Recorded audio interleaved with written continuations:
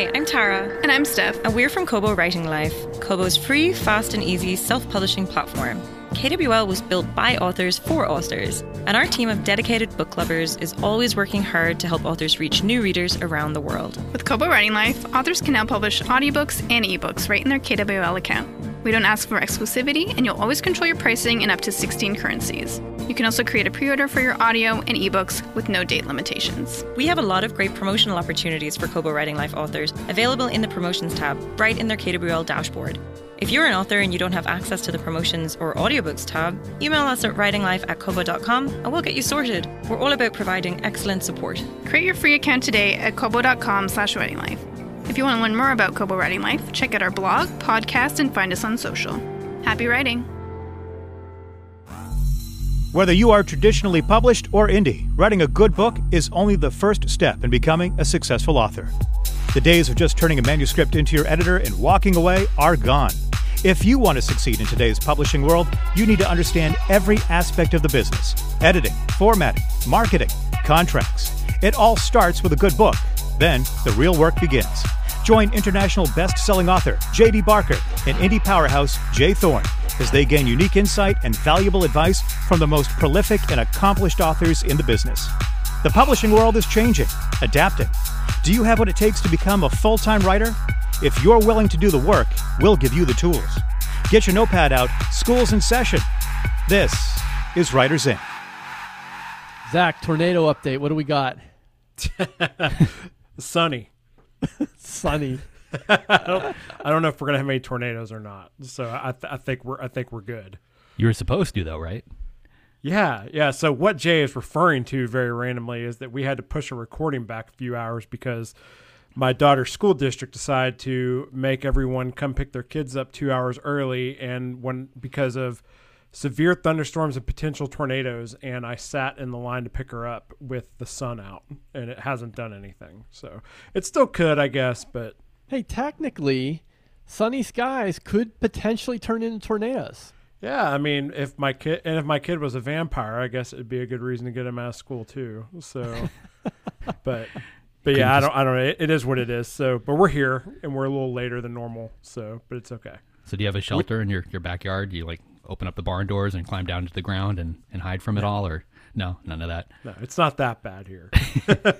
But like I was saying off air, I mean, we did get a bad tornado last year that tore up like the Germantown neighborhood in East Nashville really, really bad. It was crazy because it happened like 2 weeks before the lockdown. So all these people were going through losing their businesses, losing their homes, and all of a sudden we had the coronavirus hit, and it was just like that on top of all the stuff that was going around here. So it was just yeah, it's just crazy. They're luckily, no joke. I remember from when I was a kid in Illinois, my mom grabbed us at one point and like threw us into the bathtub, and like that was the only warning we got. And I remember it getting ridiculously loud, like a train going over the house. That's exactly what it sounds like, as a freight train. Yeah, and then a couple minutes later it was all over, and we had a tree in our living room.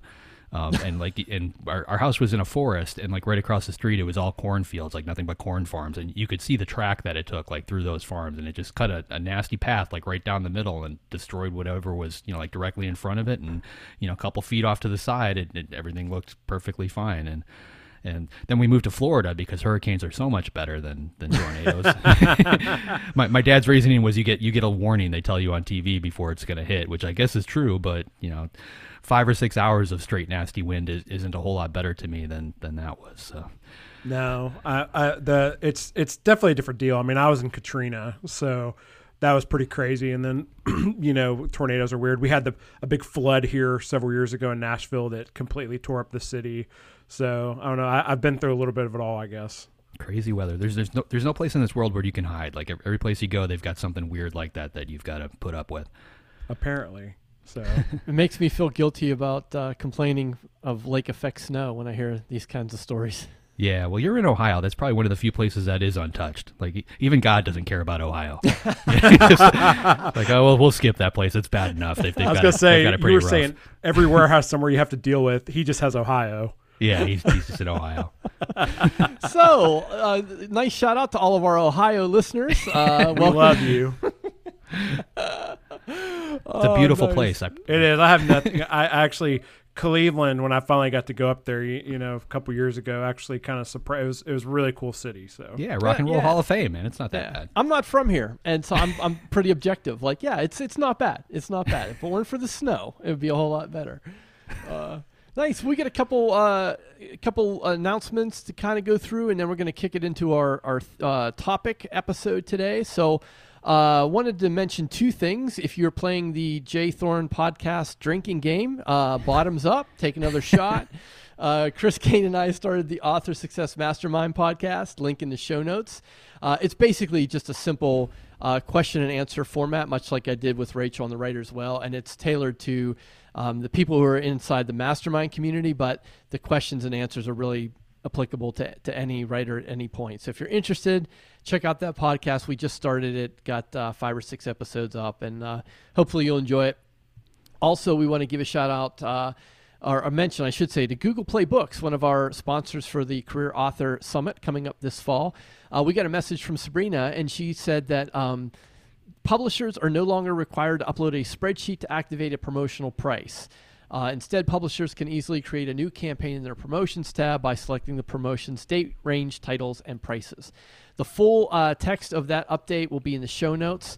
It might not seem like a big deal, but I think what's cool about this is that Google Play Books continues to develop both their author and their reader side, and I think that is good news for the industry. That's good news for everyone, and so I am 100% behind all of the Zon's competitors who are upping their game and really trying to help authors out. So I know it was a little clunky to upload a spreadsheet in order to set a promotion on Google Play Books, but you don't have to do that now.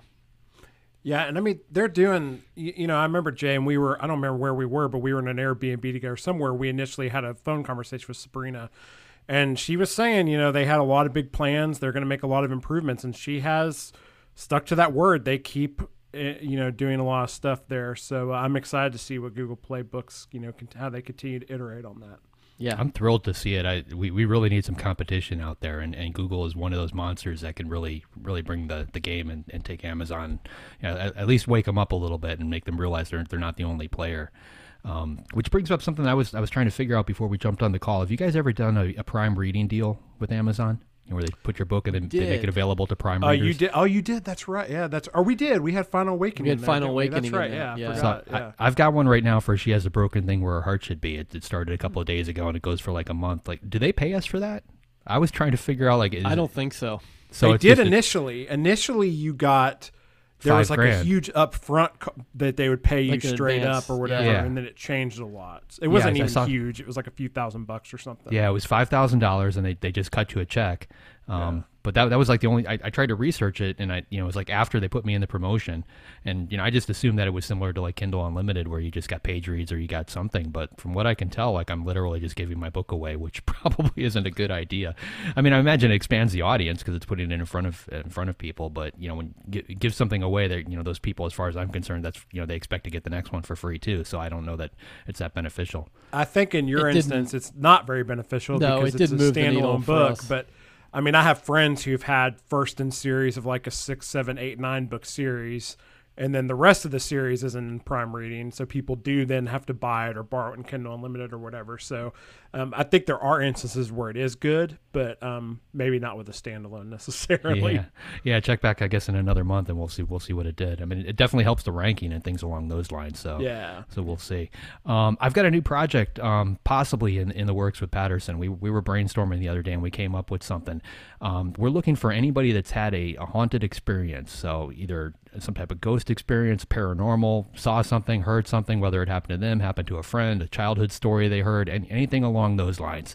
I can't go into the specifics, but it's a James Patterson book, so it should be pretty big if we decide to pursue it. If anybody has any of those and is willing to talk about it, there's a link on my website. Just go to jdbarker.com and click on the word haunted, and you just fill out a little form, and that'll put you in the queue to get interviewed, and then I can give you a little bit more details at that point as far as what's going on with it. But I've already done a few of these, and there's some crazy stories out there, so I'm having a lot of fun. Everybody always prefaces, they start off with, I don't necessarily believe in this stuff, but this happened to me, and then usually some crazy tale right after that, and everybody seems to have one. My wife will be chomping at the bit when I tell her about that. She's way into that stuff and has some pretty crazy stories. Is it a fiction or nonfiction project, or can you even say at this point? It's nonfiction, and it kind of came. He's got a book out there right now called "A Walk in My Combat Boots," which is it's been on the bestseller list for, I'm guessing, about a month or 5 weeks or something now.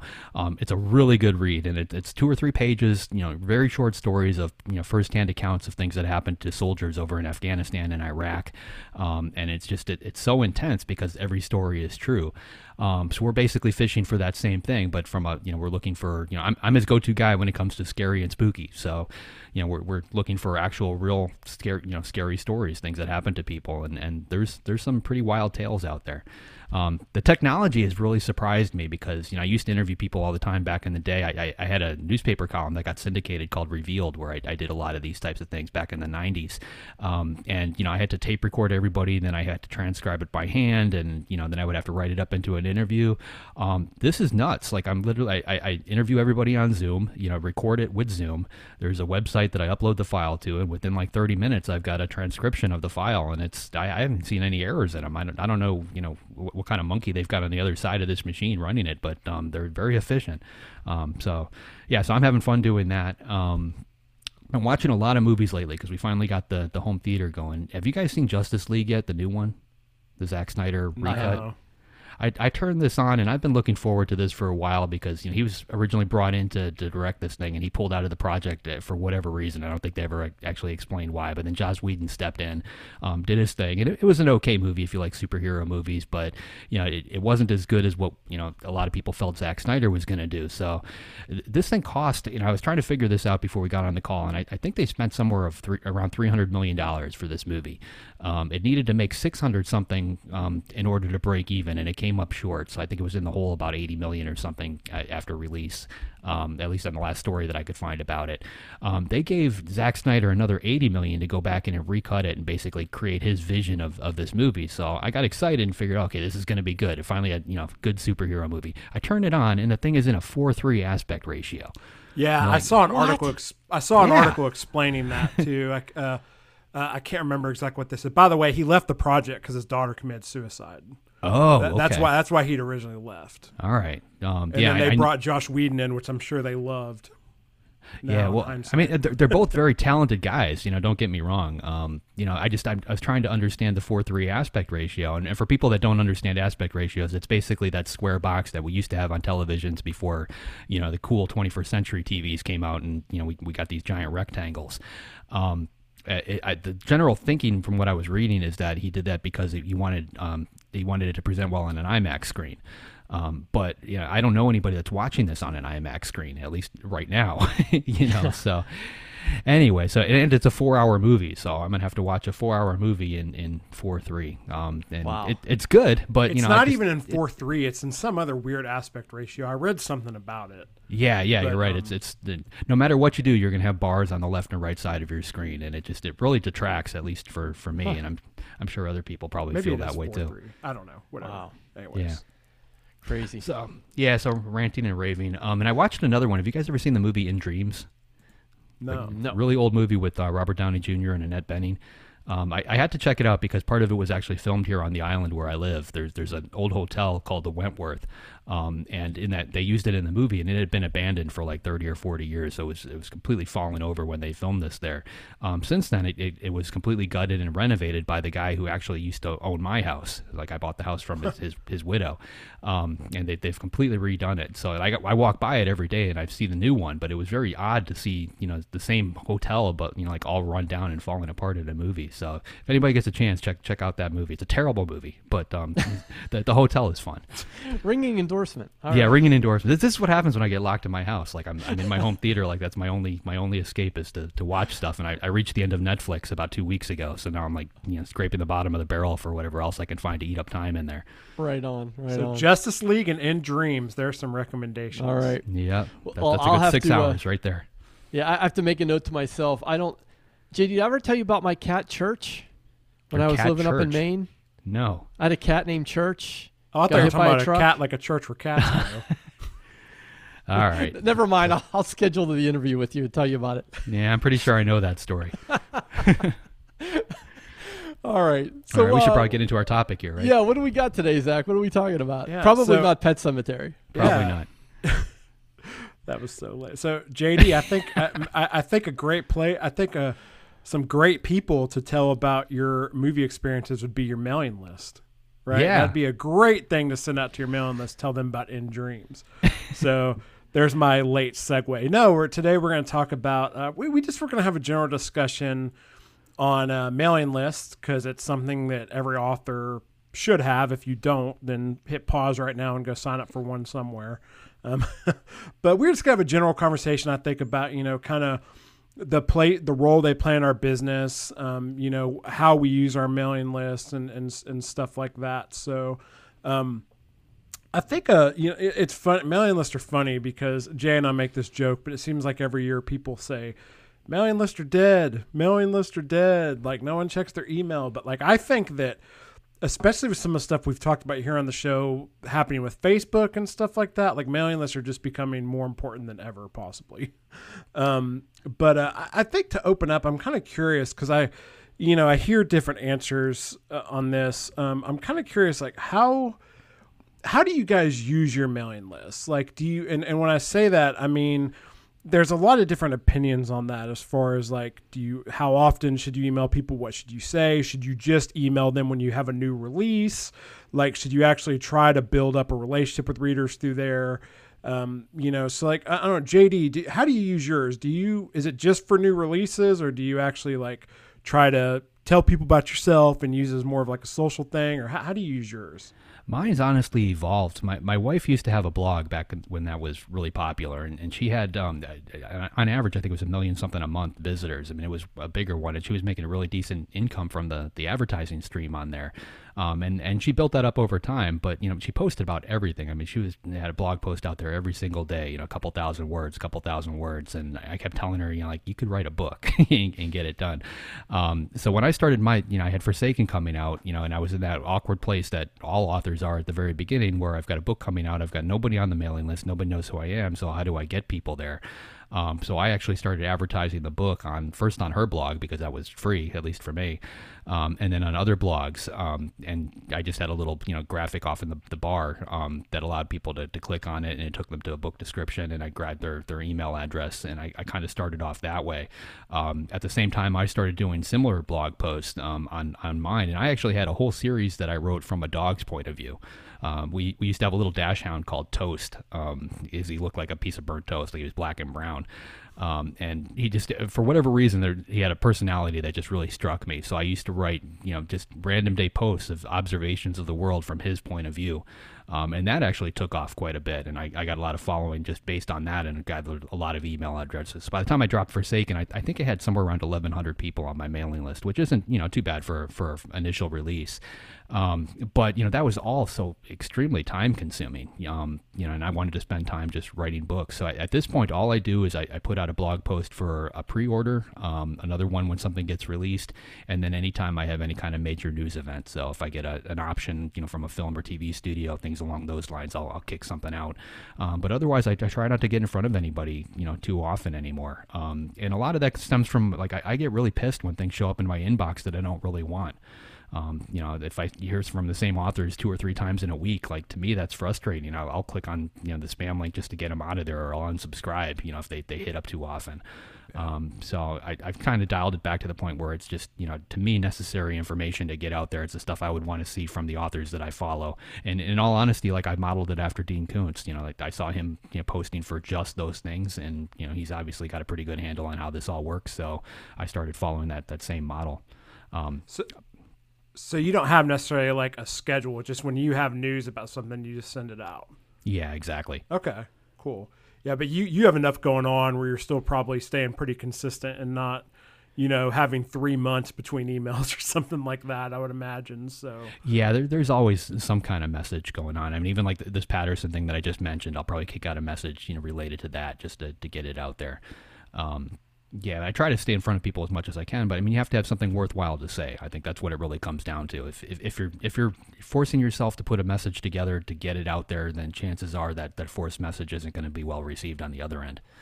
Yeah, you're the same as me. I usually just put out stuff whenever I have something like a new release, or You know, I want to tell somebody maybe about a cool book or like, you know, update them on a project I've come up or something like that. But I know Jay is different than both of us because Jay is on a schedule. I know you are like the first and third Friday every month is when your newsletters go out, and you really don't send anything outside of that, and you never miss those dates. So, I mean, you want to talk about that a little bit and kind of your reasoning behind that? Well, yeah. First, I'll say that we're talking about fiction right now.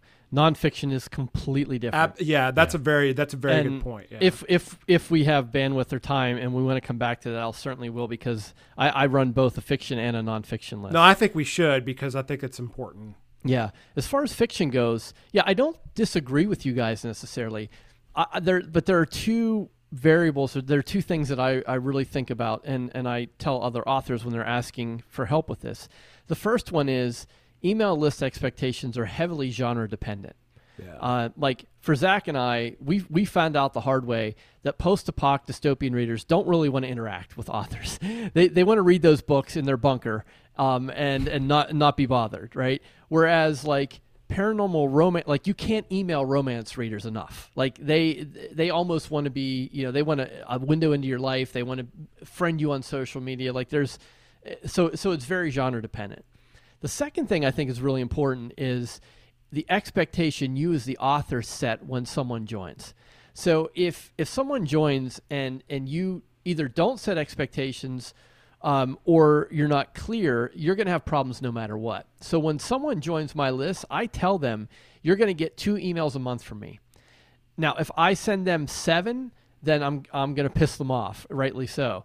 And if I don't send them any for 3 months, I'm also not upholding the expectation that I made. So because I think a lot of us, we filter this through our own experience and what we like as consumers, which is not always the same as what our readers or our fans like. So for me, it always comes back to like, what are the genre expectations generally?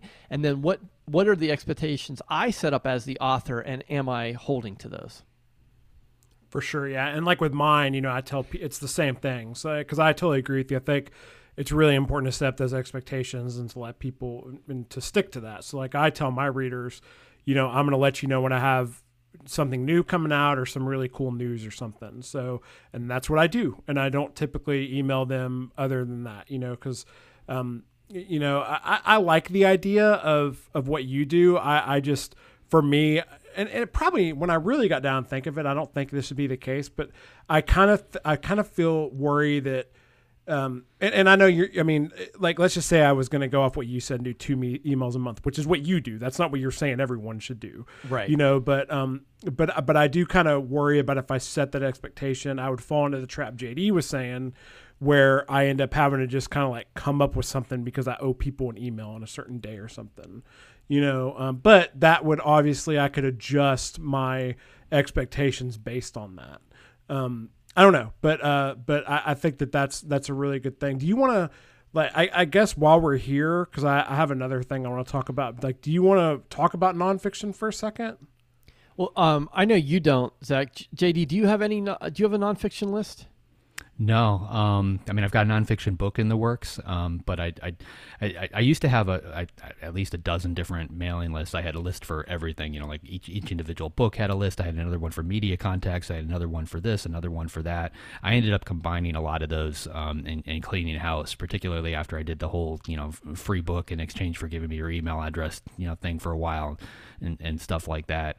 I think, you know, like you guys just mentioned, like I structure mine based on what I like and what I don't like. And like you just said that, you know, for better or worse, you know, like what I like is obviously not the same as what somebody else would like. I used to subscribe to a ton of email lists on, you know, on topic. Like one of the very early ones was a horror list that came out every Thursday by a woman named Paula Garan. That's how I initially met Jack Ketchum, and you know, who put me in touch with Stephen King and those guys, you know, way back in the day, like in the early 90s. I used to read that, you know, like it would come in my inbox. I'd get excited about it. You know, I would read it from, you know, top to bottom and move on. You know, Hugh Howey had a list for a while there that, you know, I tend to follow his blog. But I don't have the time in the day anymore to process that kind of information. A lot of the information I used to get from those lists, I now get from podcasts, because I can listen to a podcast while I'm out on my run. I can multitask a little bit instead of having to park in front of my phone or in front of my computer. So I think I'm kind of adapting to it too. So a lot of, if a couple years ago, if you would have asked me if I thought it was worthwhile to do, X, unless I was actually a consumer of X, then I probably wouldn't even consider it. And right now, it's just I've totally streamlined it. Yeah. Well, I think it's an important thing to think about if you're an author. If you're writing just fiction and only fiction and fiction forever, then there's no need to overcomplicate things. I think where it gets interesting is, and I don't think you're in this position. I mean, I know you're writing a nonfiction book, but I could be wrong. I don't see you building out like an author services platform or anything like that. But I think if you're looking to sort of create a business around some nonfiction title, then that nonfiction list is really important, and it's a whole different set of rules. And I don't think it's worth getting into that now here in this conversation. But the nonfiction audience is completely different, because they usually have a pain that needs solved, and they're much more willing to interact. They want more. They're gonna purchase more because they're trying to solve a problem, and which is completely different than fiction, which is primarily entertainment. So I think if you're writing any book that's nonfiction and you're planning on having any type of service or services related to that, then a nonfiction list separate from your fiction list is probably really important.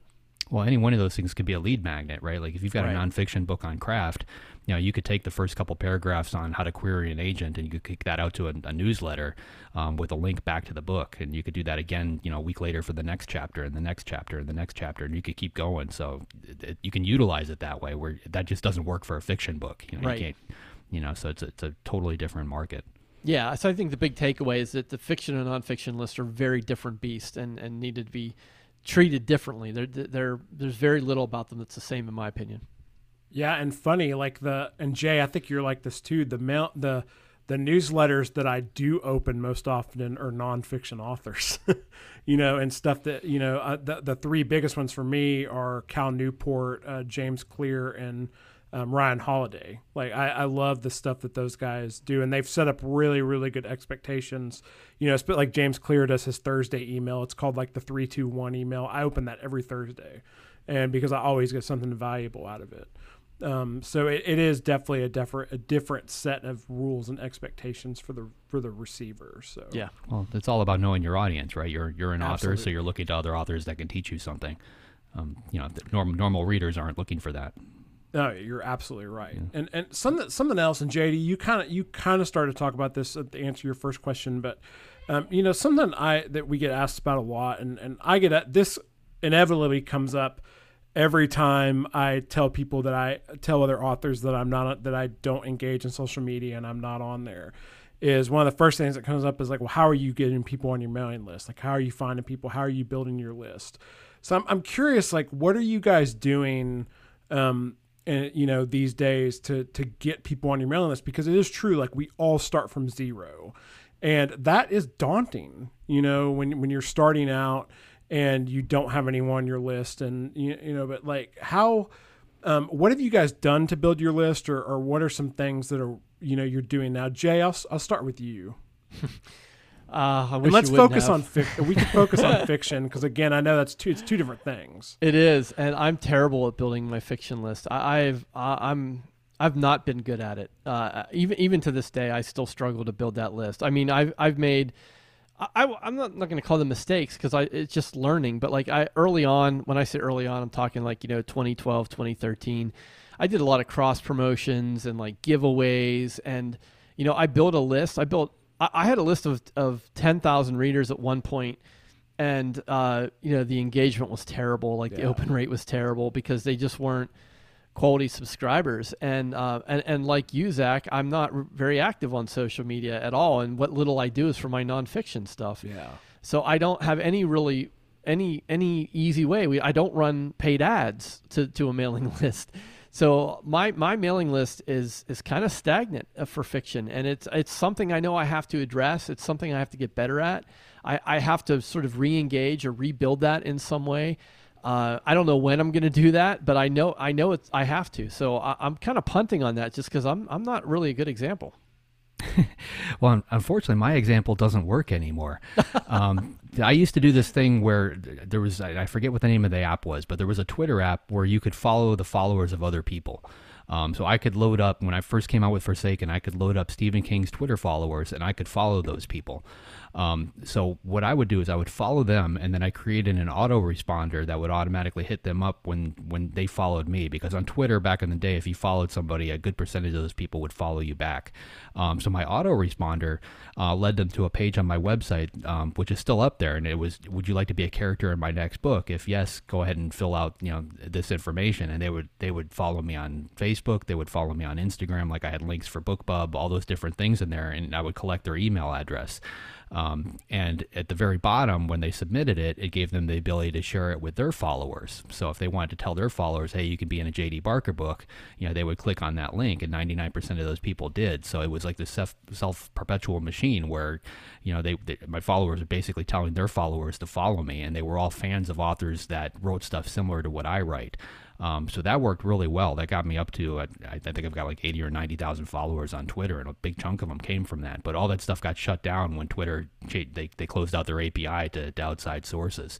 I don't know how I would have started back, without that, because it's such a difficult thing to do. And now I'm in a very different environment altogether because my books are kind of everywhere. So like my followers come from those books.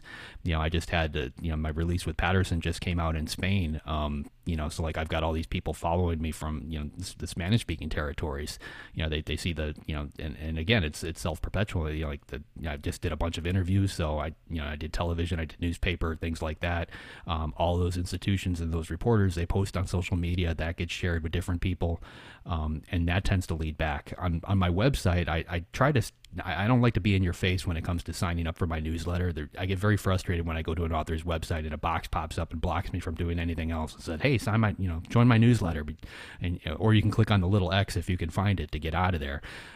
So I don't do any of that kind of stuff. There's a link down at the corner of my homepage where you can sign up for the mailing list if you want to. And people find it. I mean, I get anywhere from 5 to 10 new people every day without really, going out there and aggressively doing anything. When I did try to aggressively, collect followers, I did, the free book promotion. So I gave away copies of Forsaken in exchange for an email address. And I did that through I completely automated the whole system through BookFunnel, which is pretty easy to do. And I got my list up to close to 50,000 people. But like you were just saying, like most of those were, they were worthless. They weren't people that were willing to pull. Yeah, they're perfectly fine taking a free book if I wanted to put another book out there for free. But, when it came to buying one, it just wasn't worthwhile. And that got expensive. When you're kicking out a message on, MailChimp or any of these services to 50,000 people, it gets pricey.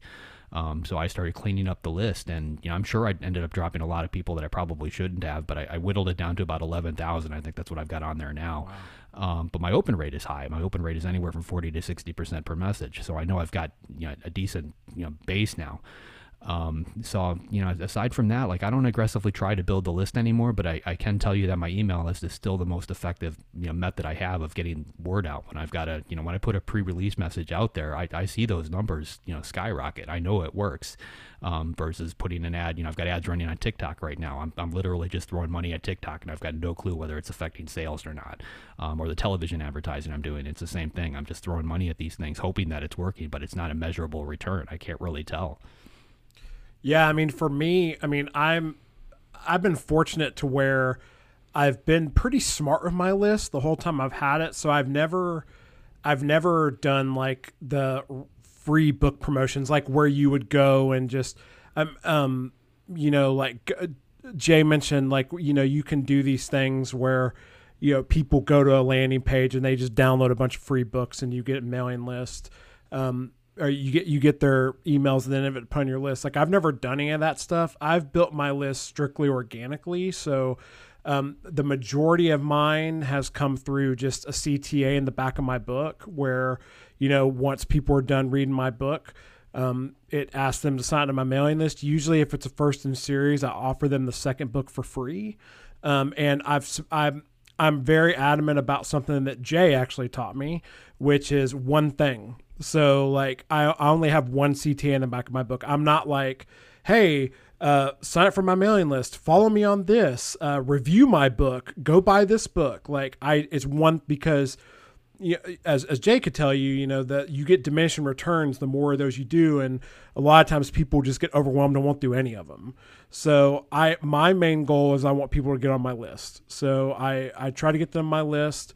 Doing mailing list swaps with authors. So like going to authors in my genre and, promoting each other's books. I've gotten a lot of stuff that way, but most of mine has just come through people reading my books and signing up. And those are the people I want, and so I've been very fortunate in that. And kind of related to that, JD, this is kind of a twofold question.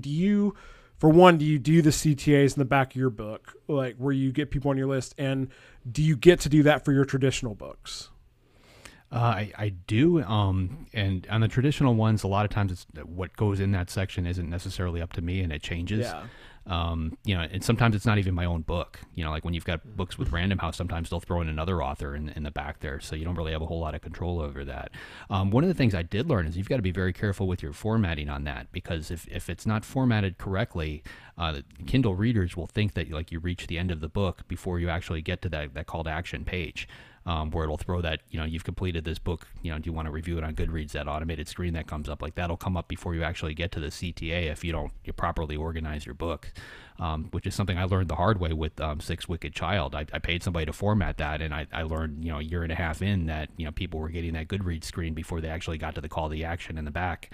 I tend to put like a first couple chapters, if I can, of a different book in there to try and hook them, give them a couple, basically just a taste of another novel. And I do that mainly because I'm writing a lot of standalone books. That's an easy way to grab them. So I try to do that as much as possible, but a lot of times it's totally out of my control. But when I can control it, I'm all over that.